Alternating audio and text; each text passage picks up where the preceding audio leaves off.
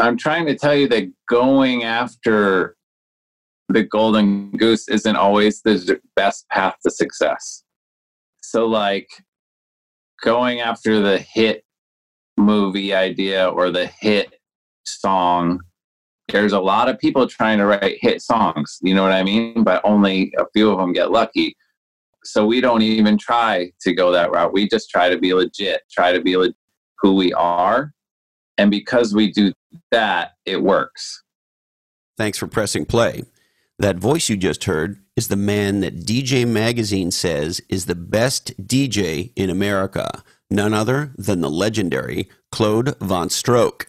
And this is Christopher Lochhead, Follow Your Different, where we aspire to have authentic dialogues that celebrate the people, the ideas, and the companies that have the courage to stand out. And man, do we have that today with Mr. VonStroke. We are sponsored by our good friends at Oracle NetSuite. Learn how to turbocharge the growth of your business today at netsuite.com/different. Now, Mr. VonStroke, this is a man who regularly performs as a DJ in front of crowds of 5,000 and 10,000 people or more. Not only is he a DJ, he's an entrepreneur, and he runs his own record label, events company, clothing brand, and more.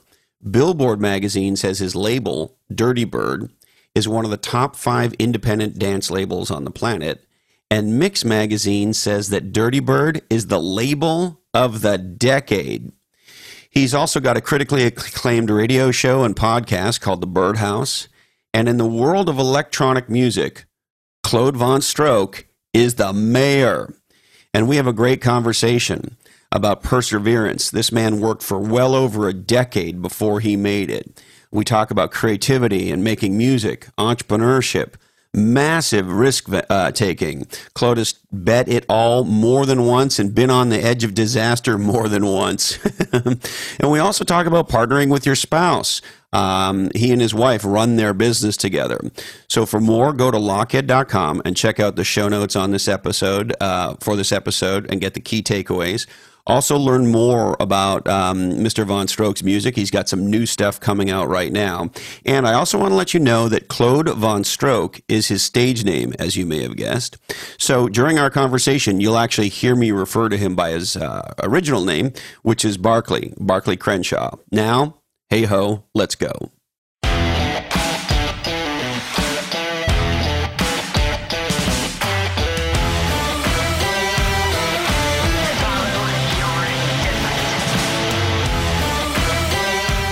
So how are you, Barclay? I'm good.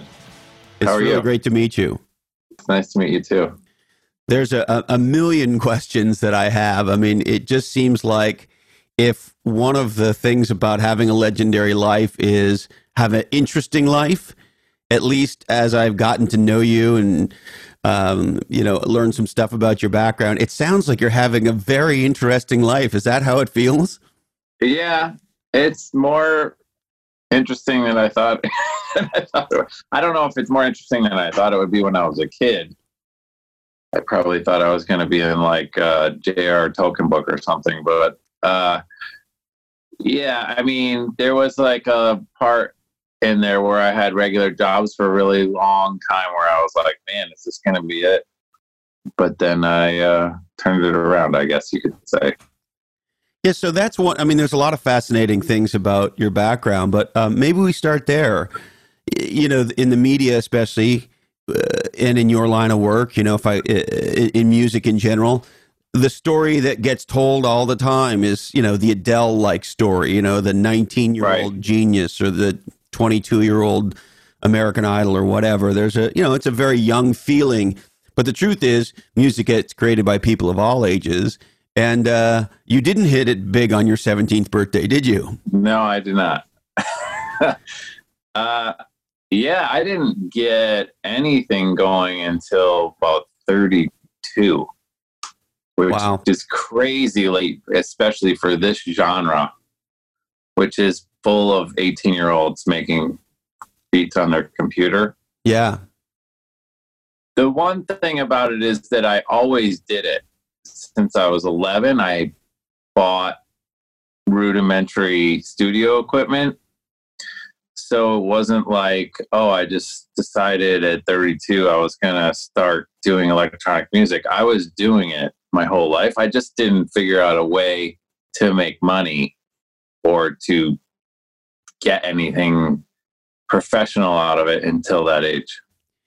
And was that your aspiration, or was electronic music sort of a fun thing you did on the side? Like, some guys will go play guitar, Bob Dylan tunes at a local coffee house or whatever. I would say yes, it was a hobby for sure, but I was really serious about it. It was more that it was so, I'm dating myself. I'm sure you're kind of in the same realm where you just don't go find out everything on the internet. When you're a kid, it's like you actually have to find out from a mentor or from a magazine. And you mean like back in the day when Wikipedia was called the Encyclopedia Britannica back then? Right, exactly. So like thinking about electronic house music, hip hop was starting to get popular, but electronic music, the kind of electronic music that I release, I mean, unless you're growing up in downtown New York or Chicago or something, like there's pretty much no chance that you're going to be surrounded by this. And so there's almost no chance that you're going to learn how to do it. Sorry, I'm just turning on it's getting hot in here. There's no chance that you can figure it out unless somebody is doing it in your neighborhood. So there was nobody doing it in my You really needed a mentor. You needed role models to look up to. You can't just figure the shit out. Yeah, there's a reason why there's no huge DJ from Milwaukee. And it's not because there's nobody that's talented in Milwaukee. It's because there's no generational group of artists every 6 years flipping over that's showing another group of younger people like, oh, you can be a huge techno DJ from Milwaukee. That's kind of, it's you like, had to you know leave what Detroit. I mean? You had to leave Detroit. Well, I was actually born in Cleveland, and then we moved to Detroit, and that's when it started to change. Oh, interesting. So Cleveland's like a rock city, and that's fine. I liked it there, but when I think we moved in like 7th grade, and then the radio is really what changed.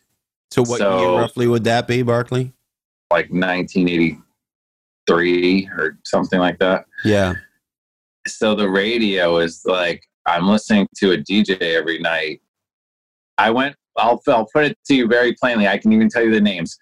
I went from listening to Uncle Vic in Cleveland, playing like Journey, to listening to the electrifying Mojo, playing Prince, Run DMC, Spoonie G, Juan Atkins, like completely flipped what I was listening to on the radio.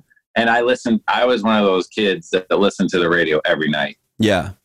I was obsessed with listening to the radio because it's not like now where you can just listen to whatever you want. You listen to what you could listen to. Yes. And there was only a few stations, really. I mean, compared to the choices we have today, right? And it is interesting how much we are influenced by the music we listen to, and of course back then by the radio, the few radio station choices we had. We picked one, and away we went, right? Yeah. And so when you were in your 20s, you're working on your craft. Are you still aspiring to be a pro DJ, or are you thinking, hey man, this is going to be a fun thing I do, it's going to be part of my life? But like some people sing in a choir, or do whatever they do, but it's not how I'm going to make my living. Or were you the whole time thinking, I really want to do this? No, I wanted to be a film director, and it took me a good solid 15 years to realize that requires being it's more of a project management, people management job than I can just sit in my house and needle everything to death kind of job.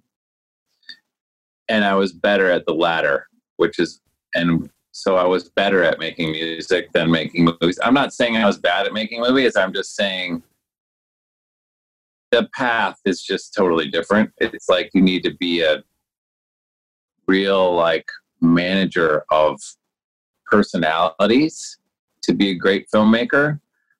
But to be a musician, you just kind of have to learn how to manage yourself. Yeah.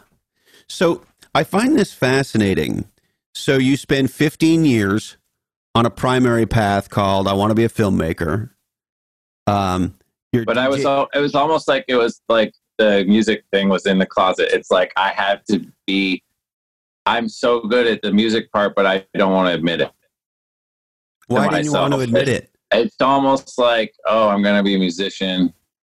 I don't know. The part of it was that I didn't actually see the path either. I didn't see that DJing was a path that you could do to like have a job. So when you were in your mid-20s, you weren't thinking. That's kind of when I first saw it. That's when I first saw it. I started going to the underground raves way later, like 23 instead of like 18. And so I saw some guys in Detroit and I was like, wow, these guys, this is all they do. And did it ever occur to you that you'd be standing in front of 10,000 people doing that? No, never. Yeah. But I mean, I did get the bug right around then. And so I want to go back to this 15 years in the closet stuff because I find it fascinating. You know, you read all this shit about self-help or how do I design my life or, you know, people ask for advice and all that. And most of what we hear, I think, is either bullshit or inaccurate. And so, you know, I find it fascinating because if you listen to most success literature, they say, hey, set your goal, go for that goal, and hustle, hustle, hustle until that goal happens. And somewhere along the 15-year path, there's a pretty major change for you. And the goal you started off with doesn't end up being what you pursue. Is that accurate? The lines are so blurred on this one because I'll tell you why. It's because I was actually kind of doing both at the same time. I decided that our earlier problem that we discussed where you can't find out any information, I was going to, because I worked in a shop that had equipment, I worked in a post-production facility in San Francisco at the time. I had moved from Detroit after a while, and I decided that the way I was going to get around the not knowing anybody who's in the industry was I was going to make a documentary about house and techno music. And every famous DJ that came into San Francisco, I would get someone to come with me with a camera. I didn't even own a camera. I would get them on Craigslist. We would go to the venue. I would have done it over email with them. And I was lucky enough to get a few of the respected Detroit artists through some personal connections to do it. So at that point, it was kind of like high school, like, oh, these 4 guys did it. And then they're like, oh, of course we'll do it because those other 4 guys were on it. You know what I mean? So I want to make sure I understand. You were interviewing the top DJs who are coming to San Francisco from somewhere else. Exactly. Right. And in so doing, you were conspiring to have them be mentors for you without them even realizing it. So you had a wickedly evil plan going here. Yes. I would interview them for like an hour or 2, and their thing would end up being 5 minutes when I would edit it all down. But I would ask them everything I ever wanted to know about what they did and how they did it. And then I actually edited that whole project, and then I ran out of money, so I couldn't license any music. And so I had to make the songs that sounded like all of the artists that I had interviewed. And so by the end of the project, everyone hated me. I'd borrowed money from everyone and like sold my instruments and like everything to, you know, like going all the way to the bottom of the barrel on just every aspect. My parents were like, are you ever going to pay us back? Like, whatever, everything, every friend got a phone call. And so I ended up, I couldn't get any more money. It was over. So I had to just make this music. And so I made music that sounded like each one of the DJs. And by the end of editing the project, I not only had found out every single piece of information about how each one of these people got to where they were, I also figured out how to make the songs that they made. And so then I was like, well, now I pretty much I have the map. And then that was it. And literally, like, I would say 6 months later, I had started the record label and we were off. And I was already, like, my first record was big because I had been, like, bottled up for 20 years waiting to release a huge record or whatever. That is so fucking legendary, Barclay. Not to be overly corny, but I fucking love you, man. That's awesome. Everything about that is awesome. Thank you. Fucking A. And so lots to look at here, right? When there is no playbook, then you got to figure out the playbook. And you got to go, what I love about what you're saying is, and I think, it's easy to lose this, particularly today where there's this myth that you can sort of go on YouTube, spend a couple hours, and then like you're some guru in some whatever fucking field, right? You can learn to play piano like, Billy Joel or whatever. And so what I love about what you did was you studied at the feet of masters. Yeah. You were making a movie. And I say this with, tongue in cheek, and you were a little nefarious about it, were you? A little. I mean, yeah. I was up front with them. I did say, like, this isn't going to be the interview where you tell me what your favorite color is. I'm going to ask you, like, about mixing the records and, like, the production techniques and everything. Yeah. But yeah. Into it. Yeah. Totally. And I'm curious, what is now that you are... there's so many accolades, and I don't know which ones stand out to you. This one seemed to stand out to me a lot, which is #1 label of the decade. Right. Like, hey, that fucking A, dude, way to go. Like you've had lots of others and giant hit records, and your first record was a monster, and best DJ of this year, and here's what I love about it, right? When DJ Magazine says you're the best DJ, you're probably the best fucking DJ. I don't know. Yeah. Who knows? And so it's all rigged. It's amazing. Yeah. Well, nice going on the rig job then. And so I'm curious, are these DJs that you interviewed and sort of learned from, are these folks still around? What's your relationships with them? Some of them are still around. Some of them have completely vanished. It's kind of interesting, like how fast the turnout. That came out in 2000, which doesn't seem that far away from me, but it is far away. Of course. Or it made it come out in 2001. And yeah, most of everyone's not around. But I mean, one of the best interviews on the whole thing was this guy, Derek Carter from Chicago. And I just did a festival in Chicago and I had him come and just play back to back with me for like the last 40 minutes or whatever, just as kind of a 360 like thing. And it was really cool. And that was the first time I ever played with him. And I mean, I remember being in a club and watching him and being like, that's almost impossible to imagine being able to do what he's doing. Yes. And I want to circle back to this sort of from movie to music in a sec. But before we go on this topic, I'm curious if you're having this experience in your life. So I've had exactly that experience that you described in a business context where literally the first sort of mega successful entrepreneur that I knew about, that I was sort of roughly in orbit of, but far, and then finally met. So not like a Bill Gates where you knew him, but the chances you were going to meet him. This was a guy that, I was in Canada, he was in Canada. Anyway, I finally met him. His name's Norm Francis. He's a legendary technology entrepreneur. And when I met him, I was literally a plebe, in the world, and he was, the man in the world that I was in. Fast forward to today, we have a great relationship. We've done a few things here and there. We communicate. That's great. And so on one hand, there's this sort of acknowledgement of elder, acknowledgement of master, and sort of the thrill of having a relationship with an idol.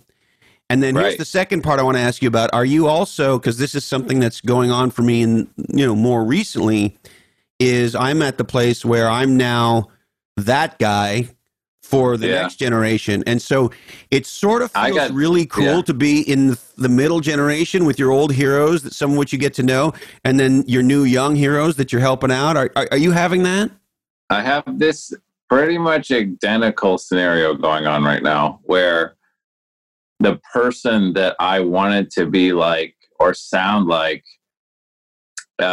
his name is Green Velvet, and he did this track called The Percolator, which probably, if you listen to any of this, you know this track. You might even know it if I played it for you, but you might not recognize the name. And now we have a group together called Get Real, where we DJ together. And we also are signing like tons of new kids I sign kids every week that I think are really talented, and some of them I'll even like bring all the way in and like talk to them all the time about how to get where they need to go. So it's almost identical. It's like I'm actually DJing with the guy that I tried to be like. Yeah. And I'm mentoring all the kids who want to be like you. It's crazy. Yeah, well, that's what I figured with the label, and I had assumed, but of course now you're confirming it, my suspicion, which is, for Dirty Bird to be label of the decade, a huge part of it is, of course, selecting the right up-and-coming artists, because they got to be the right kind of talent, and, I'm sure. But I got to believe you're now a sensei, and so there's the mentoring the talent as well, right? You got to be doing both to be the label of the fucking decade. I like the mentoring part to an extent. There's always, you know what I mean? Like, there's the kid that is taking it in the right way, and then there's the kid that's literally never gonna get it. You know what I mean? Yeah, I know exactly what you mean. In conversations with entrepreneurs and CEOs, I said, look, why do you keep fucking calling me? You never take any of my advice. As a matter of fact, you normally do the exact opposite thing. I don't know why the fuck you want to talk to me anymore. Right, exactly. Yeah. And so, to get back... but you're in a kind of a highly motivated industry.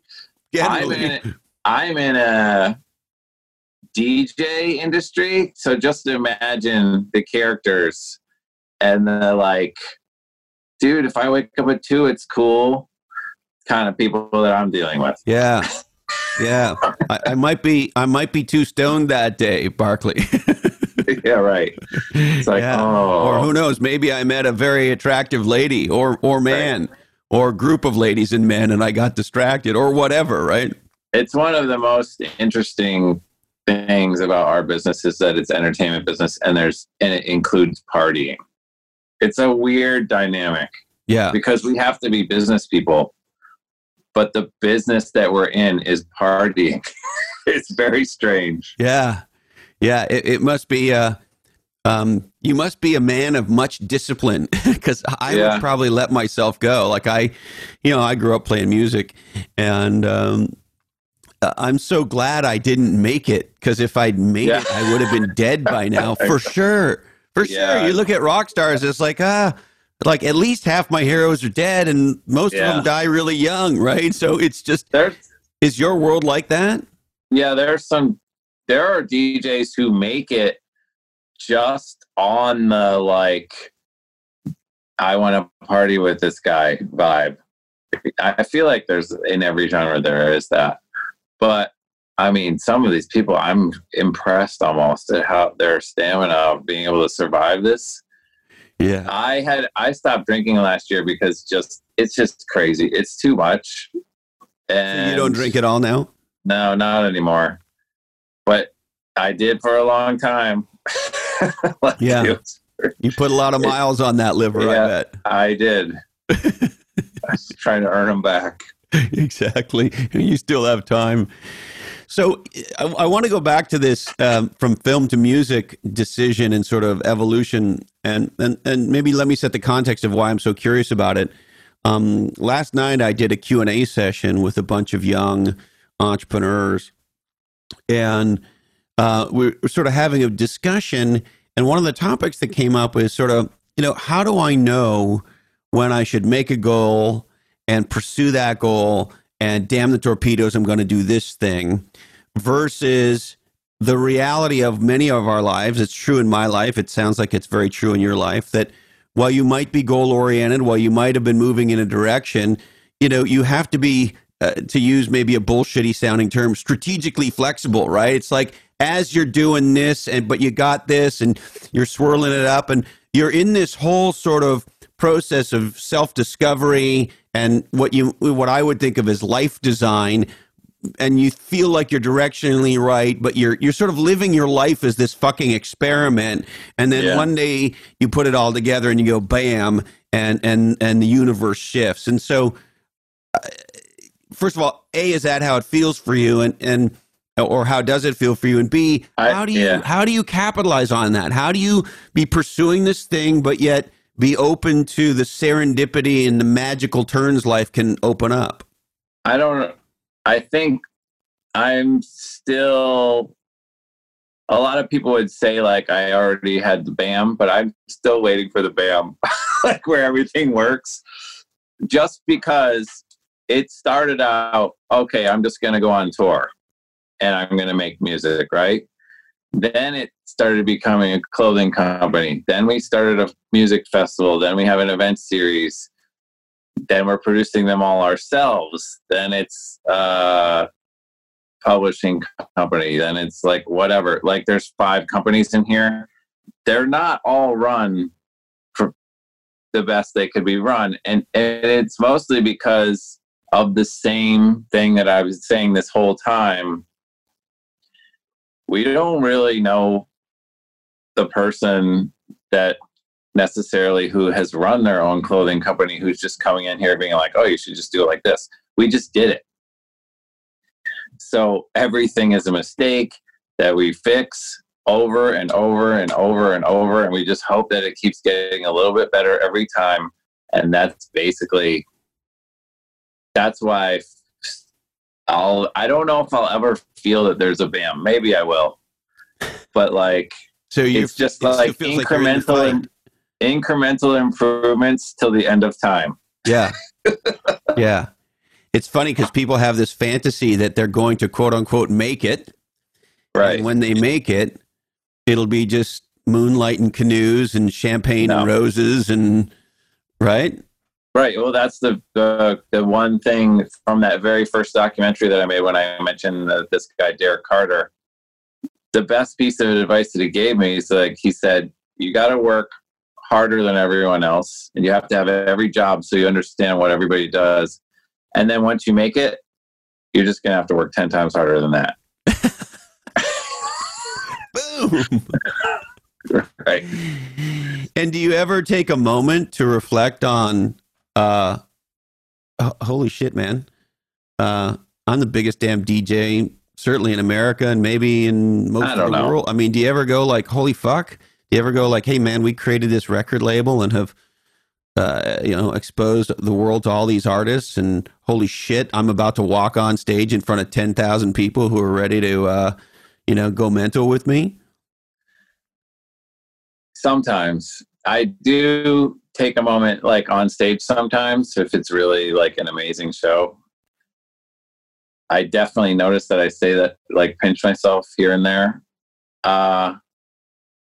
But honestly, I'm always trying to like make it better for the next time, or just figure out some kind of tweak to improve it or whatever there is to do. Like, I'm never resting. Sometimes I enjoy it. I mean, I always enjoy it. It's great. I was like working in the stockroom 30 years ago or whenever. Yeah. Way different now when you walk out on stage at one of your own festivals in front of 5,000 or 10,000 people, right? Yeah. I mean, I feel like I'm almost lucky that I had a lot of quote unquote real jobs, because when I started to kind of get paid to do music, I was like, wow.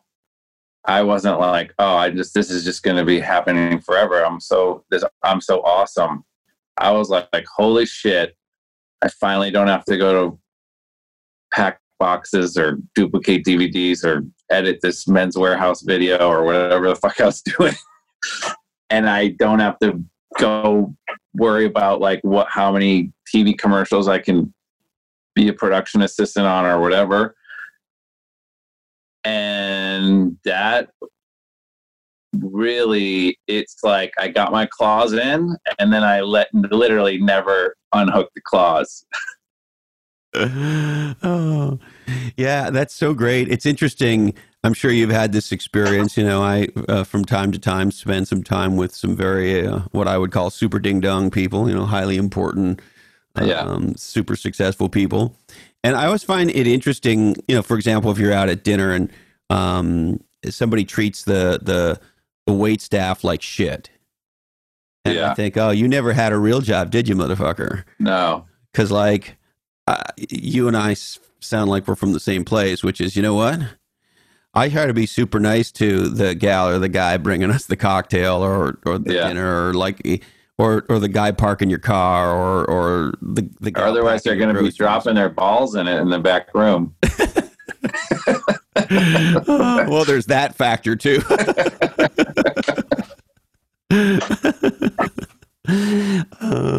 And so here's another question I've been dying to ask you. In some ways, you're in the hit business. Is that fair? You want to make some hits, right? That's actually not true. It's not. It's interesting. It's interesting. We are technically an underground label, and because of that, we don't have the same kinds of pressures as a label that is kind of more of a hit machine. And we take huge risks and we release weirder stuff. And yes, what happens because of that is hit records come out of this system. But I'm not actively seeking out hit records. We're not like a hit factory. But I actually think that's why it works, and that's why it has longevity, because it's real and the music is really authentic, and we always have a hit come out of it. But it's not because we're trying to do a formula to have a hit. It's because we just sign a lot of really interesting music, and then every once in a while they click and they work with everyone. But that doesn't mean they're even better than the tracks that don't work with everyone, in my opinion. And we don't even sign people to long-term deals, because what I found is a person will write a huge track. They'll start touring. They'll have no concept of what it is that they have to do because they're touring every weekend. And every once in a while, somebody's incredibly prolific. I'll try to sign them a longer deal. Like we just signed this group, Walker and Royce, who are extremely talented, but that's very far and few between. Interesting. So what is it about? I want to make sure I understand your point. What is it about, I'm an artist, I do one record, I have a hit, but I'm not necessarily set up for enduring success? Well, maybe explain that a little bit more to me. Yeah. It's kind of like if you won the lottery and you had no idea what it was like to have $7 million and you just blew it all in like 18 weeks. It's not the same, but I'm saying, like, if you have a hit record and if you kind of know how to DJ, so people don't get booked. Back in the day, people got booked on being really incredible DJs. Those days are over completely. Now you get booked if you have a popular track. So just because you have a popular track does not mean that you're a good performer. So there are guys that like just get thrown out onto the road. They have no idea what they're doing. They don't know what to expect. They have no idea what the life is like to be in an airplane like 8 times a weekend and to DJ Thursday, Friday, Saturday, Sunday for 6 weeks. And they can't handle it. They don't make any new music. You never get another record, or the records they make are just complete garbage because they can't focus on it. And they maybe be a good producer, but they can't do both. So I've seen the one-hit wonder thing happens in dance music more than anything else. People have complete meltdowns all the time. That's fascinating. And I'm curious about this, because I've spent probably 2/3 of my professional life working in the B2B enterprise space. And so I have much more experience there than I do in the consumer space. And now, particularly as an author and a podcaster, that's the most consumery thing I've personally ever done. Right. And, I've talked to lots of super high-end, super successful authors and podcasters. And, I always say to them, okay, so how do you be you, like you did for your movie? And they tell you stuff, and that stuff's interesting, and there's some patterns and all that. But the truth is, having sat down with some of the most successful authors and podcasters on the planet, they don't really know what makes it work. Right. And what I've learned now, it's 2.5 years since my first book came out, 2 years since I started podcasting. What I've learned now by talking to all these other folks is there's just a magical mystery about what makes something go as a, consumer type, entertainment type product that even the most successful, prolific people in the world can't quite seem to tell you what it is. That's my interpretation, but is that what you're telling me, or what are you telling me, Barclay? I don't know exactly what I'm trying to tell you. I'm trying to tell you that going after the golden goose isn't always the best path to success. So like going after the hit movie idea or the hit song is not there's a lot of people trying to write hit songs, you know what I mean? But only a few of them get lucky. We don't even try to go that route. We just try to be legit. Like we try to be who we are. And because we do that, it works. But I mean, I remember what you were talking about just now, trying so many things to just get out of the workforce. And being like, I would just keep saying to myself over and over again, and to like many a girlfriend who just couldn't stand my attitude, I would just be like, how fucking hard is it to make $40,000 a year and not work at a regular job? It can't be that hard. But I said it for so long that I started to be like, man, maybe it really is that hard. And that I just have to do it. But then I still figured my way out of it. So I love try to be legit. And I love this, like, I just want to make 40 grand a year being a fucking DJ. Right? Or like, whatever. Or whatever. Selling something lemonade, creative, right? Something, or just anything, a business idea. Anything where I'm not going. I was always like, I'm not the guy that you want to hire because I just want to work for myself. I would never tell anyone that. Yeah, you were not a long-term box unpacker or whatever. What were some of the jobs you were doing? I mean, I did every possible job, all the way from selling fake perfume out of the back of my car to working like Kelly Temp Services in a bank to editing Men's Warehouse commercials.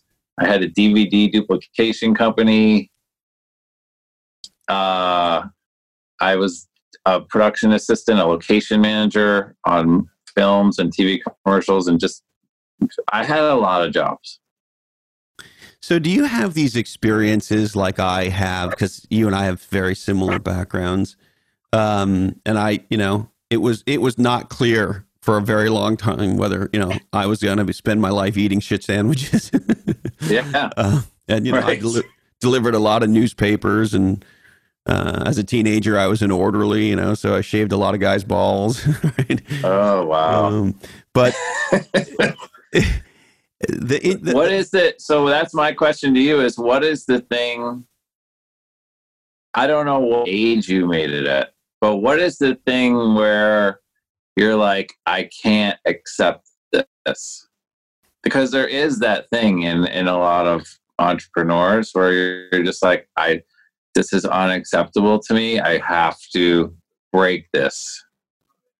That was early for me. I mean, it was 17, 18 years old. Yeah. And I made a decision. My mother was terrified. I'd been thrown out of school at 18 for being stupid. I found out at 21 I'm dyslexic and I have all this other stuff. I just put it all together and call it dysfucklia. But anyway, and so at 18 years old, the band I was in had broken up. I had a job as an orderly, and my mother was terrified that I was just going to be an orderly. And, look, not that there's anything wrong with that, but a life where you do the same thing for 50 years to get to a pension, she hoped for more for me, and certainly I hoped for more for me. And so I made a decision that I was going to go for it come hell or high water. And I started a company with a buddy of mine and kind of onward and upward. And I guess to answer your question, when did I feel like I made it? I started at 18. My first company failed miserably, was massively in debt, ended up going and joining another startup to help start another company, paying off my debts, doing all that stuff, blah, blah, yada, yada. A couple companies later, I sold that company to a Silicon Valley-based software company when I was 27, going on 28. And so by 28 years old, I was the head of marketing for a publicly traded, $150 million software company in Silicon Valley, and I had become a millionaire. Wow, cool. And so at that point, I certainly felt like I had made it. But the flip side, and I don't know if you felt that way to the point you were on earlier, I was way too busy going for it to spend, I had a moment of, sure, let's have some champagne, this is awesome kind of moments, and, more than one. But I was too busy trying to then be, a legendary marketing executive and build the company and beat the competition. And, and then the internet took off and, and so you're busy doing your life as opposed to reflecting on, hey, man, compared to delivering newspapers and shaving guys' balls, this is way better. Right. Yeah. But I mean, you have to take that with a grain of salt as well, because I watched this movie. I don't know if you've heard of it. I think it's done by Rob Reiner, where it's all these 90-plus-year-old friends of his and why they're still alive. And it's because they all work. They all go on walks every day. They all still sing and perform. And they all go out to lunch. Like, it's like once you stop doing the stuff that you wanted to do, you're basically just sitting on the couch and just dying. Yeah. So there is like a thing like stopping. Like, there is no day, in my opinion, where you're just going to be like, oh, now I don't have to do anything, because that's basically you're over. You know what I mean? It's so funny you say. There's no like resting year. Right. Well, I have tried to do that and failed miserably. And I used to say that I was retired. And one of the gifts of this podcast is, I get to meet a lot of legendary folks like yourself. And, some of them I developed friendships with. And one of those people is the legendary NBA player, Bill Walton. And Bill whacked me and said, retired? He said, John Wooden never retired. And he made me realize that your point is the point. The things that you do might be different. But if you're somebody who likes to, do shit in the world, to create shit in the world, to hopefully make a difference in the world, and to hopefully, have fun making a difference, creating shit that matters in the world, right? Look, as my buddy David Sachs says, beaches are boring. Yeah, it's true. I actually find beaches boring, even though my wife loves them. Well, I love them too. I mean, I know I'm screwed, because I'll go into I'll just go into like a movie theater with my kids, and I'll like count the rows and be like, how much were the tickets? and how many rows are there, and how many seats are in here, and how much did it cost them to hire the 5 people to pick up the popcorn, and how much did they make on this screening? Like, I got it bad. So the squirrels are always juggling those kinds of chainsaws Right. in your head. Right. And do you also, I'm curious, I mean, obviously you're a prolific musician as well as now entrepreneur. Do you have music swirling around in your head all the time too? Yeah, pretty much. It's a different thing, but yeah, I'm always in the studio every day. And I actually work with a guy who's really interesting. His name is Mike Monday. And he's kind of turned me on to a new way of doing music. Like, a lot of people think that it's just, you just get your inspiration when you get your inspiration and that's it. Or you can just work on something and pound it to death until it works.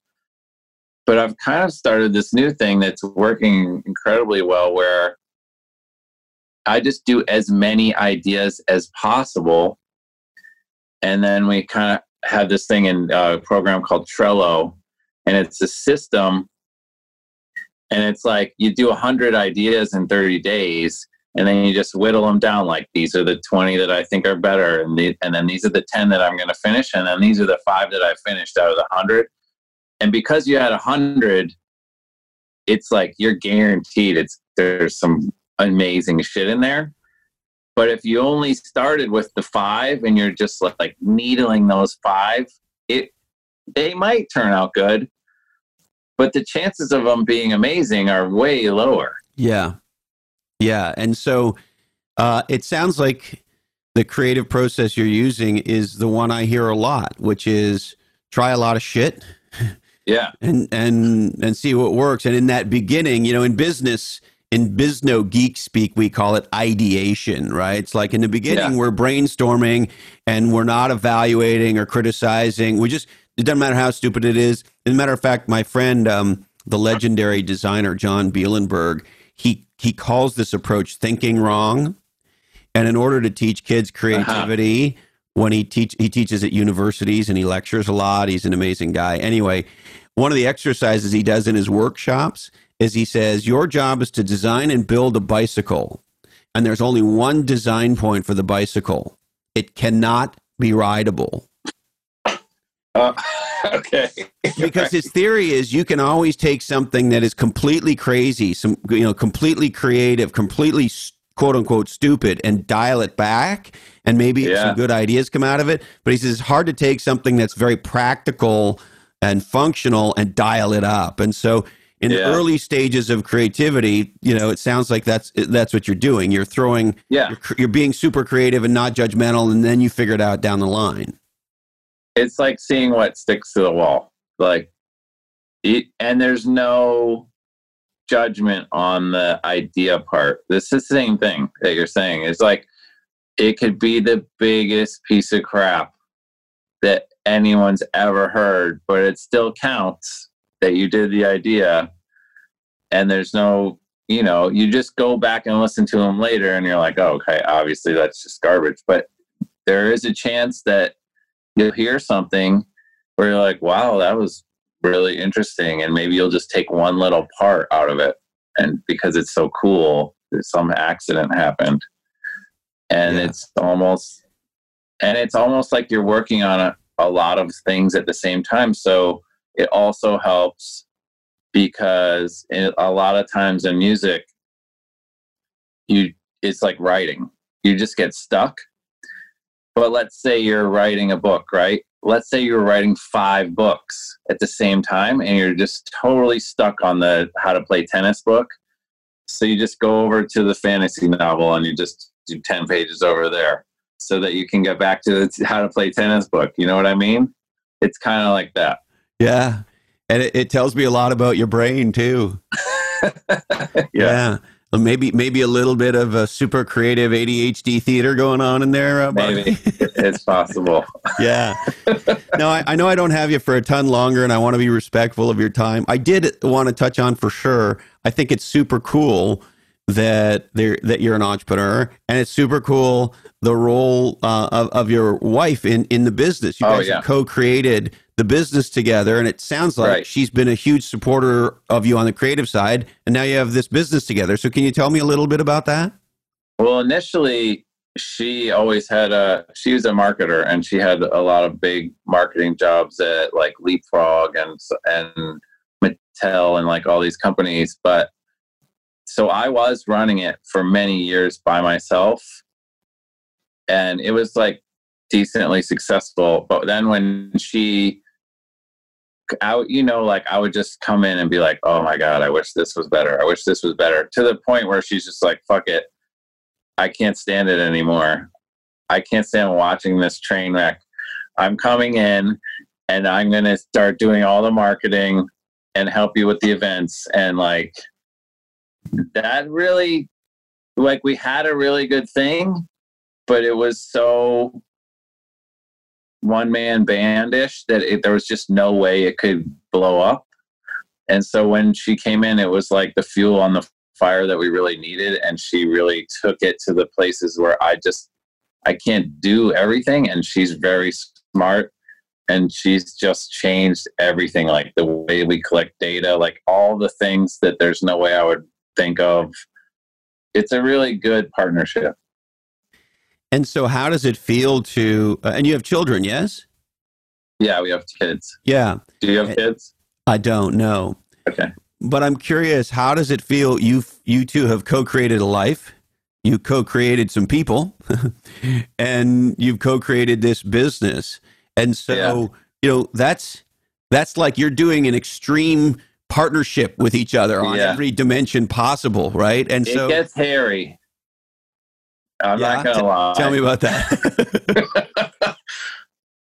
There are points where you're like, wow, like this, we're just going at it, and it's not. There's no safe zone if your business partner is also your wife and your co-parent, and there's no boundary to the arguments. They can just cross over into everything.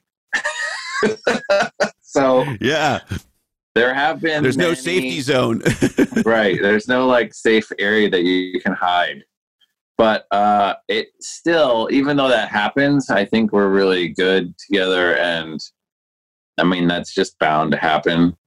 And hopefully, I'm really pushing for her to get like more of a staff, like more an assistant group. Like she's holding a lot of things. And I have an assistant. And I mean, it's like pretty obvious that she should have one too, but she's stubborn just like me. Well, it's an inspiring story and an inspiring relationship. She must be an amazing gal. She's great. Now, Barclay, is there anything else you'd like to touch on before we kick out? I don't know. Not really. I mean, I'd just like to maybe say something about our festival that we started about 5 years ago. Yeah, tell me all about it. That was probably the riskiest, most harrowing thing that we ever did, which is basically a 7,000 to 9,000 4-day camping festival where all adults show up and you get assigned a color bandana when you get there. And so you not only listen to music all weekend, you play games against each other like you're in little kids summer camp. And it was a kind of a crazy idea, and it worked. We had some really bad luck here and there and good luck, and it's been a real roller coaster, like real entrepreneur test of like how long can you endure it. But I think it's probably the best. I'm sorry to it's like the best thing we ever did, but it's like a love-hate, like awesome project. What the fuck was it? The Fly Fest? What was that festival? Oh, Fire Festival. Fire Festival. Yeah, I saw that documentary. Yeah, so I'm like, is that sort of the Clerks of the event business, right? Are you? Yeah. You must have moments. I will tell you that when I watched that movie, I think my blood pressure, like I got such high anxiety watching that movie, more anxiety than anyone could imagine watching a movie. I was like, that was like watching like Psycho for me. Your sort of worst nightmare come true, right? Because we've had not even close to that extent, but we had a festival go south once, and it is the worst. And it's almost like we ended up pulling it out, but man, talk about just like watching your life flash before your eyes. It's watching a festival go down. And so at the time, how long ago, remind me when you started your first festival? We will be doing the 5th one on the West Coast this year. So 5 years, I guess. And did it feel like a bet the business move at the time, or how did it feel? Well, we had it originally, yes. We had a partner that split the risk for the first few years. Now we're carrying all of it, which I don't know how wise that is, but it's what we're doing. And yeah, it kind of is every time. It's kind of scary, but it's so good that we have to do it. And do you perform at all of them as well, I assume, or some of them you don't perform at? I go to every single thing at the festival. I perform 3 times. I have another alias where I do hip hop stuff, and I go to all the games. I program the 3rd stage, which is all the weird game shows and silly like comedian stuff. And yeah, I'm very hands-on. Yeah. From top to bottom. It's like my baby. It must my also, third I mean, baby. I'm sure it's terrifying because you've got all this financial risk and, is anybody going to show up? And, I'm sure all of that, right? But at the same time, as an artist, I mean, you are super ADHD, mega creative dude, right? And so you got lots of, there's this old Jay Giles song where Peter Wolf sings, people sometimes ask me why I scream and I shout. I say it's in there. It's got to come out. Right. And there's a lot of shit you have that's got to come out, right? Yeah. And so isn't a festival an amazing canvas for an artist like you? I think that's why I like it. I think it's why it's my favorite thing that we do, because it's got so many elements to get your hands dirty on, like stage design, programming, music, booking. I booked the entire lineup myself with my label manager, Darren. Like, it is me. The thing is me. It's crazy. Yeah. Fucking hey, dude. That's fantastic. Anything else before we wrap, Barkley? I got a bunch of music coming out, but just go check out my website if you want to hear anything. Yeah. Is there any specific date you want to tease out? I have something coming out on the 17th of May. It's on a compilation of another one of these heroes of Detroit techno. Carl Craig he made a compilation called Detroit Love, and he was nice enough to ask me to be on it, so I made an original song for it. That's coming out on the 17th, and then like June 29th I have another record coming out on Dirty Bird.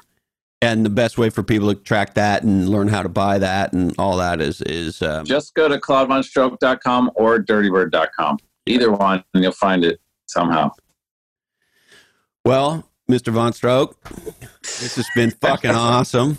Thank you. I did want to ask you about the name, but maybe we could do that next time. I would love to have you back.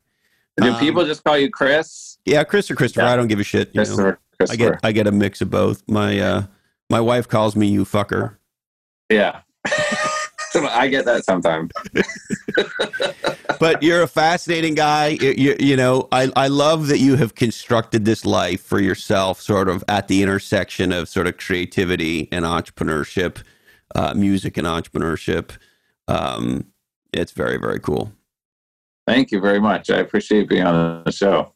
Thank you, brother. Yeah, how do you like that? The number one, the best DJ in America, none other than Claude Von Stroke on the podcast.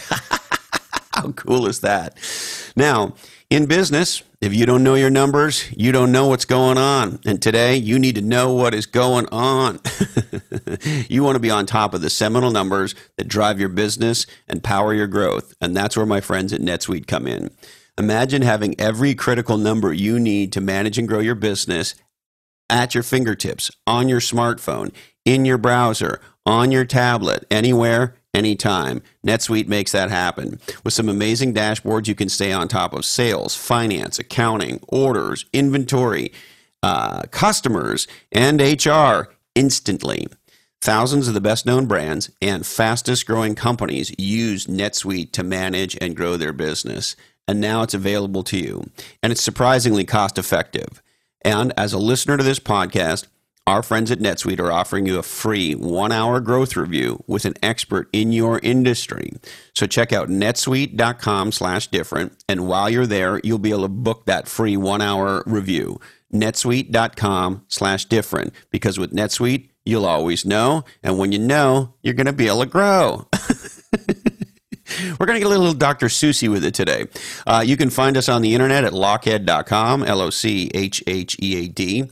And even if you subscribe on one of the major podcast listening platforms, we actually don't know you're there. So if you want to have a direct relationship with us, go to lochhead.com and hit subscribe.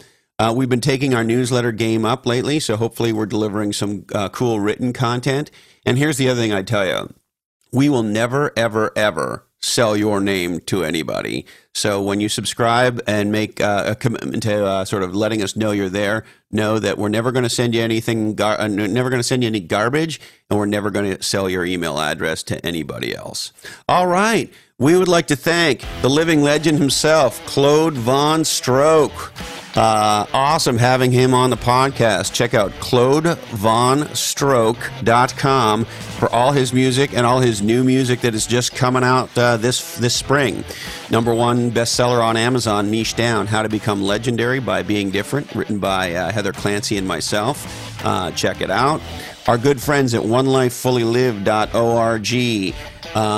Go to the website, and while you're there, check out information on our new upcoming conference coming up in beautiful Long Beach, California. There'll be many legendary speakers there, and me too. And I'd love to see you at our One Life event later on this year. And do you want the most important thing that all of us have in life, which is time?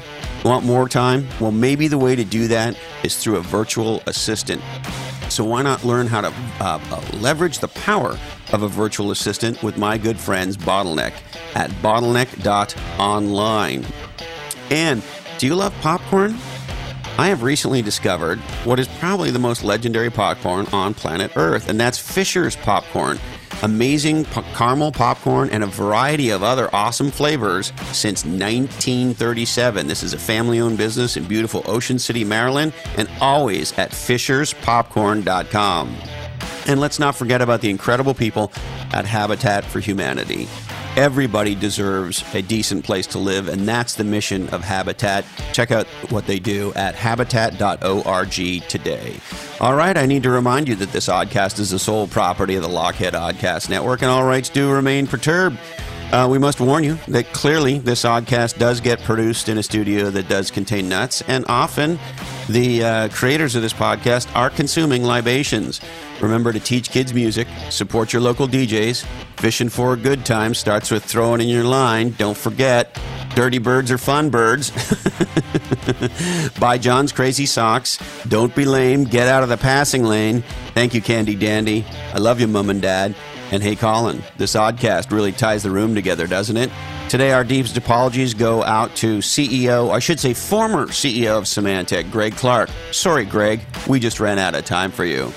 That's it, my friends. It means the world to me that you want to hang out and continue to hopefully enjoy this podcast. Stay legendary. And until we're together again, follow your difference.